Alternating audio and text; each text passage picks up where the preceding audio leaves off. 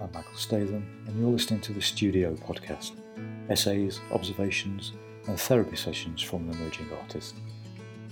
This is episode 1, the beginning of something.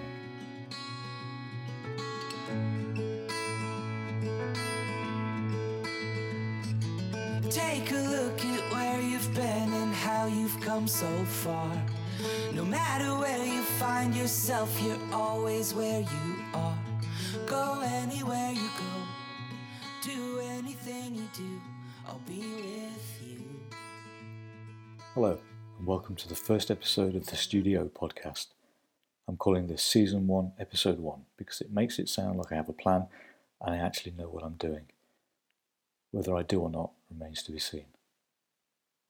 This first season will be 6 episodes, each of them about 15 minutes long and released about every 2 weeks. I'm also planning to put out the occasional special episode between seasons, possibly about the tech side of an artist's business, a bit of web design information, some social media advice, that sort of thing. Or I might just record an episode to keep listeners updated with news from the studio. Once the first season is finished, I'm hoping these special episodes will also help me to concentrate on maintaining this project, because I have quite a short attention span, you see. I'm really easily distracted by almost anything. Case in point, I should be painting right now, but instead I'm recording this. And while I'm recording this, I'm also thinking about feeding the cats, working out when I can have that second packet of crisps, and trying to figure out how I can get out of my dentist appointment next Friday. My head is constantly full of to-do lists, ideas and plans, and lots of other things that I should be able to ignore, but which keep tapping at the back of my head to remind me that they are still there. So if I veer off on a tangent, that'll probably be why.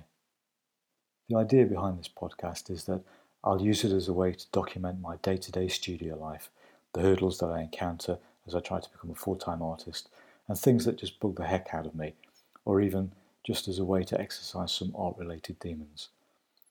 I'll also try to share tips as I stumble across them and nuggets of wisdom that I find along the way.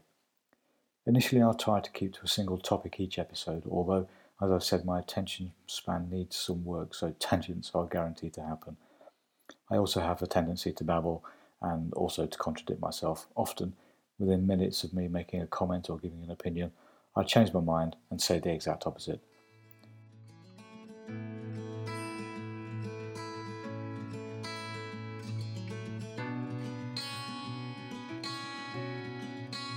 After all that preamble, and if you're still listening, let me fill you in on who I am.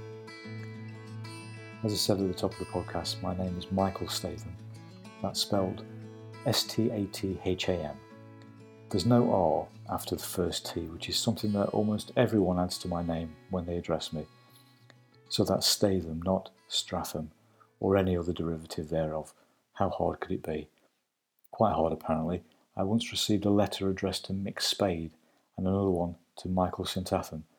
But despite evidence to the contrary, I'm not a 1940s New York detective, or have I ever been canonised. My doctor did once write me a prescription with the name Jason Statham on it. He was mildly embarrassed when I pointed out his mistake. I don't go there anymore. If he can't get my name right, how accurate would his diagnosis be? Most folks call me Mick, apart from one of my sisters who insists on calling me Mike. But these days, I kind of like Michael. It makes me sound a bit more grown up. And at my age, being grown up is something that I should have slid into a long time ago. I've always been a creative person. I think the need to make things is part of my DNA, and it's something that I couldn't put a stop to, no matter how hard I try. So why bother? I've had no formal art training. University wasn't even a consideration in my family. In fact, my school was incredibly inept at spotting, not necessarily artistic talent, more temperament, I'd say. If you weren't in the top 1% of performers at either maths or science, then your destiny was take up a trade. After all, you couldn't be an artist. How silly was that idea? So during my school years, my main goal was to remain incognito and to stay well below the radar. This was more out of necessity than desire. I was part of the small subset of geek kids at the school. We weren't gifted in any way for sports. That gene was missing from our genetic makeup completely. So in order to save ourselves from daily ridicule and occasional beatings from the jocks, we each had to develop a talent of our own as a defence mechanism. I became the autistic one with a quirky sense of humour. I would draw caricatures of the other kids that edged slightly towards satire. Humour was always the best defence. I was also what can only be described as short and weedy. I don't think I grew above 5 feet until I left school at 16 and a half. On our last day of school, our headmaster gathered the whole year into the gym and gave us the speech. It wasn't much of a speech, but to be honest, an over-the-hill secondary school headmaster was never going to give Baz Luhrmann a run for his money. To this day, the only thing I can remember is this one thing.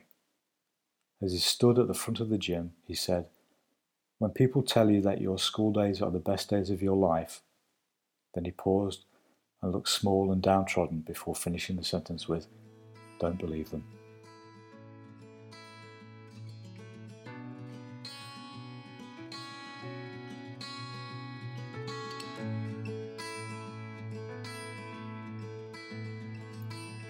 With that, school was over.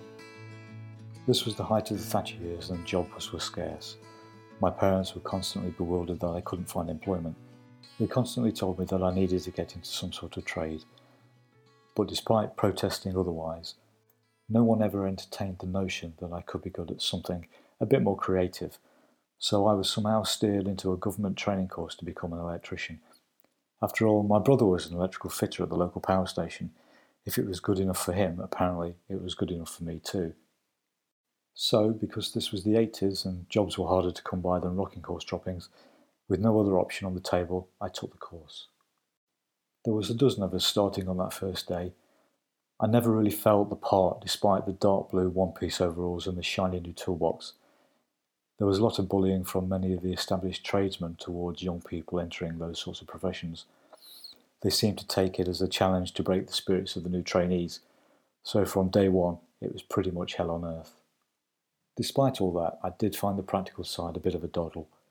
I guess this tapped into my creative streak, but the theory, that was another matter entirely. I've never been one for retaining info for something that I just have no interest in, and listening to dry lectures about three-phase motors or how to strip mineral-insulated copper cord cable fit perfectly into that category.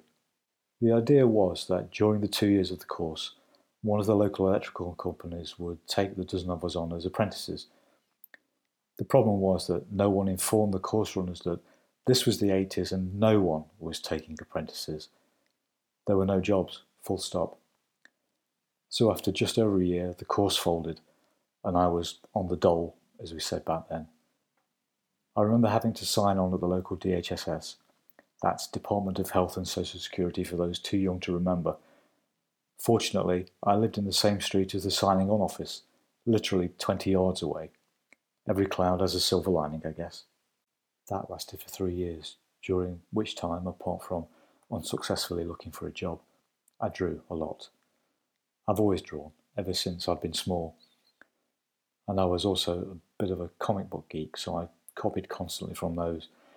My initial knowledge of anatomy, albeit the exaggerated, pumped-up superhero variety, was informed by reading those. There were exceptions to that rule.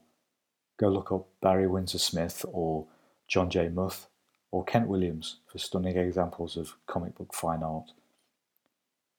After a while, I had the fanciful notion that I might be able to draw comics for a living, but I wasn't much of a storyteller, so that idea stalled almost straight away. Then one day, in the local paper, I saw that W.H. Smith's had decided to open a branch in town, so I applied, and to everybody's surprise, I was successful.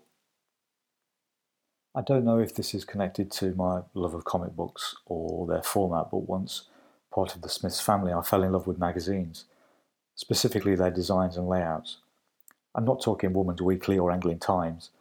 This was a time in the 80s when magazines like Arena and ID and The Face were experimenting with graphic design and avant-garde layouts.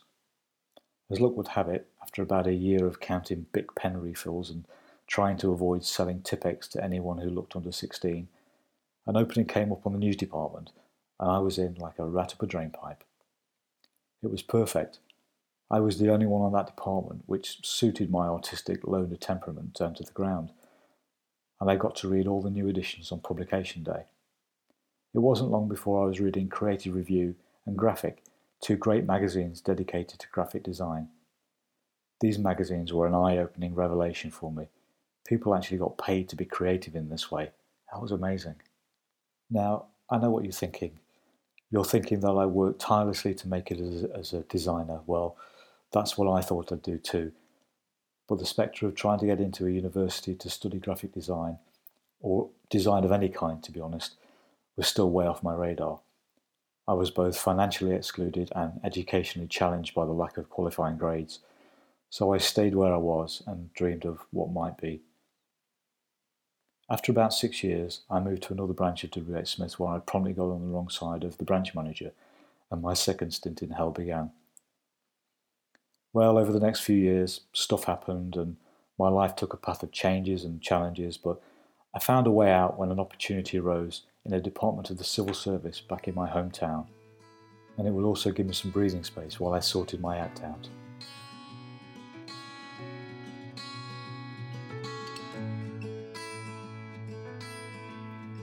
It's funny how time passes when you get comfortable with something. The pay was pretty bad and remained so until the day I left, despite what outsiders assume of the civil service. If you were at the bottom of the heap and you were content to stay there, you were not about to get rich anytime soon. The other perks were pretty good though. Flexi-time was always there to be abused, and they were giving away annual leave like it was going out of fashion. During these years, the age of personal computers dawned, and I saw how they could open up new creative avenues. I eventually learned Photoshop and how to code websites. I even did a little off-the-books web design work for friends, relatives and some charitable organisations. I loved doing that stuff, it was great. Jump forward 28 years and I finally got the chance to leave on my own terms. It wasn't a tough decision. The civil service made it worthwhile, at least in the short term, and this gave me a buffer to pursue my dream of a creative life of some sort. During the years in the civil service, I still harboured a desire to walk that creative path, or at least to meander down it from time to time. I followed design trends like my friends and colleagues followed cars and football, which are two things I personally know very little about. I also dipped my toe into trying to master various artistic practices. My most successful attempt and most rewarding experience was with screen printing. I think that was because it allowed me to combine my love of design with an artistic edge. In fact, for this year's Royal Academy submission for the summer exhibition, I dusted off my printing cat and submitted a risograph print rather than my usual painted entry. It didn't make it through the first round though this time, so it probably wasn't a good idea after all. All of that was a year ago, give or take. And over these past few months I've combined a house renovation with renewing my acquaintance with painting. Landscapes are usually my thing, although I do seem to have an illicit affair with abstracts too. But I have a tough time with making abstracts. I think my head is sometimes in too ordered a space to pull them off successfully. In my mind I have to know what I'm trying to paint, and the randomness of an abstract is sometimes too difficult for me to accomplish. Having said that, my landscapes do have an abstract quality to them, so what do I know? It has been so long that I'd forgotten how much I love using oil paint. It's such a sumptuous medium, so tactile and mutable. And since starting to paint again, I think I'm beginning to find my groove. I'm also wrestling with acrylics. As much as I love oil paints, there are hazards to consider when using them, so I'm trying to switch, but finding it somewhat difficult as the acrylics just don't want to behave themselves, and we've fallen out many times recently. I try to paint probably 3 days out of the week, but more if I can and if my other commitments allow. I guess it's a bit like a musician practicing their scales. I might not come out with a finished piece, but at least I've gone some way to getting the notes in the right order. Recently I've also found the confidence to enter competitions and make submissions for open exhibitions, sometimes successfully, sometimes not. But I'm growing to love it, this artist life, and now I feel happy, well, happier than I felt in the preceding 30 years of day jobs, which is saying something. At some point I will need to go back to a day job, I think, just to be able to make ends meet, but I'll delay that moment for as long as possible. And who knows, if I manage to pull this off, if I can make a living from making art, then it would have all been worth it. If it doesn't work out, it will have still been worth it. I have great support in the form of my amazing wife who, in the scheme of things, I could not do any of this without. She's just so incredible and gives me a boost when my confidence is low or a kick in the backside when needed. So in a nutshell, that's me, and I invite you to follow my trials and tribulations of making it, whatever it is, via this podcast. I hope you'll decide to stick around, and if you do, the Studio podcast can be found on whichever podcast app you use. Perhaps you could leave a review if you're that way inclined, but try not to be too harsh. This is my first time after all. So thank you very much for listening and indulging me in this project. In the meantime, you can find me on the web at nickstatham.com, where you can sign up to get notifications of any new work, along with a 10% discount for any of my art. I'm also on Instagram and Facebook at Michael Statham Art, and on Twitter at Mike Statham Art. Feel free to follow along on there too. I'm Michael Statham, and you've been listening to the Studio Podcast. Broken and far from home. Just remember that you're not